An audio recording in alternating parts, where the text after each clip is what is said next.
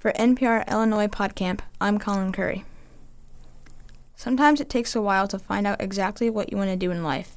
That was the case for NPR Illinois reporter Daisy Contreras. It wasn't difficult, but I come from a family that's first generation.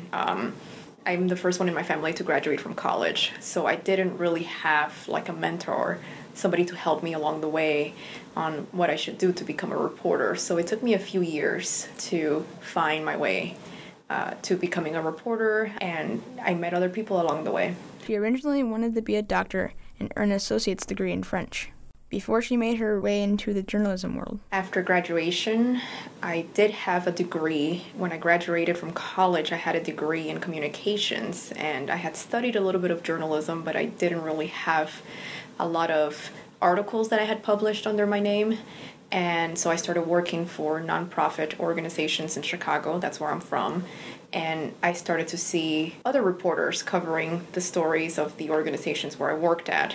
And that's when I realized I want to be doing that. So I need to get myself together, apply to grad school, and this is how I ended up in Springfield. I came here for school, and that's where I officially became a reporter. Her varied background lends itself well to reporting. Journalism is something that people can do if they enjoy learning, because every single day is very different and you have to learn things on the spot.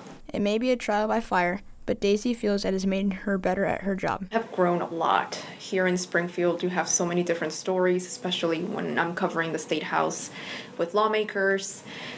You just do it. If you don't do it, then you don't learn from your mistakes. So I have made a lot of mistakes, but I have learned so much from feedback from everybody else around me. While Daisy enjoys covering politicians and elections, some of her favorite stories are the ones that take her off the beaten path. So last October, right before Halloween, you know how sometimes we have pumpkin patches everywhere in central Illinois and even the Chicagoland area. So I wonder, where do those pumpkins come from? And so I interviewed a farmer here in town, close by, who grows these pumpkins. And so last year, it was very wet season. So, people were worried that the pumpkins were not going to grow, that they were going to rot. So I interviewed this man, and it was just very interesting what he had to say, and how his pumpkin farm has been in his family for many, many generations. Daisy says she loves to bring unique stories like this to life, helping local communities understand each other a bit better. For NPR Illinois podcamp, I'm Colin Curry.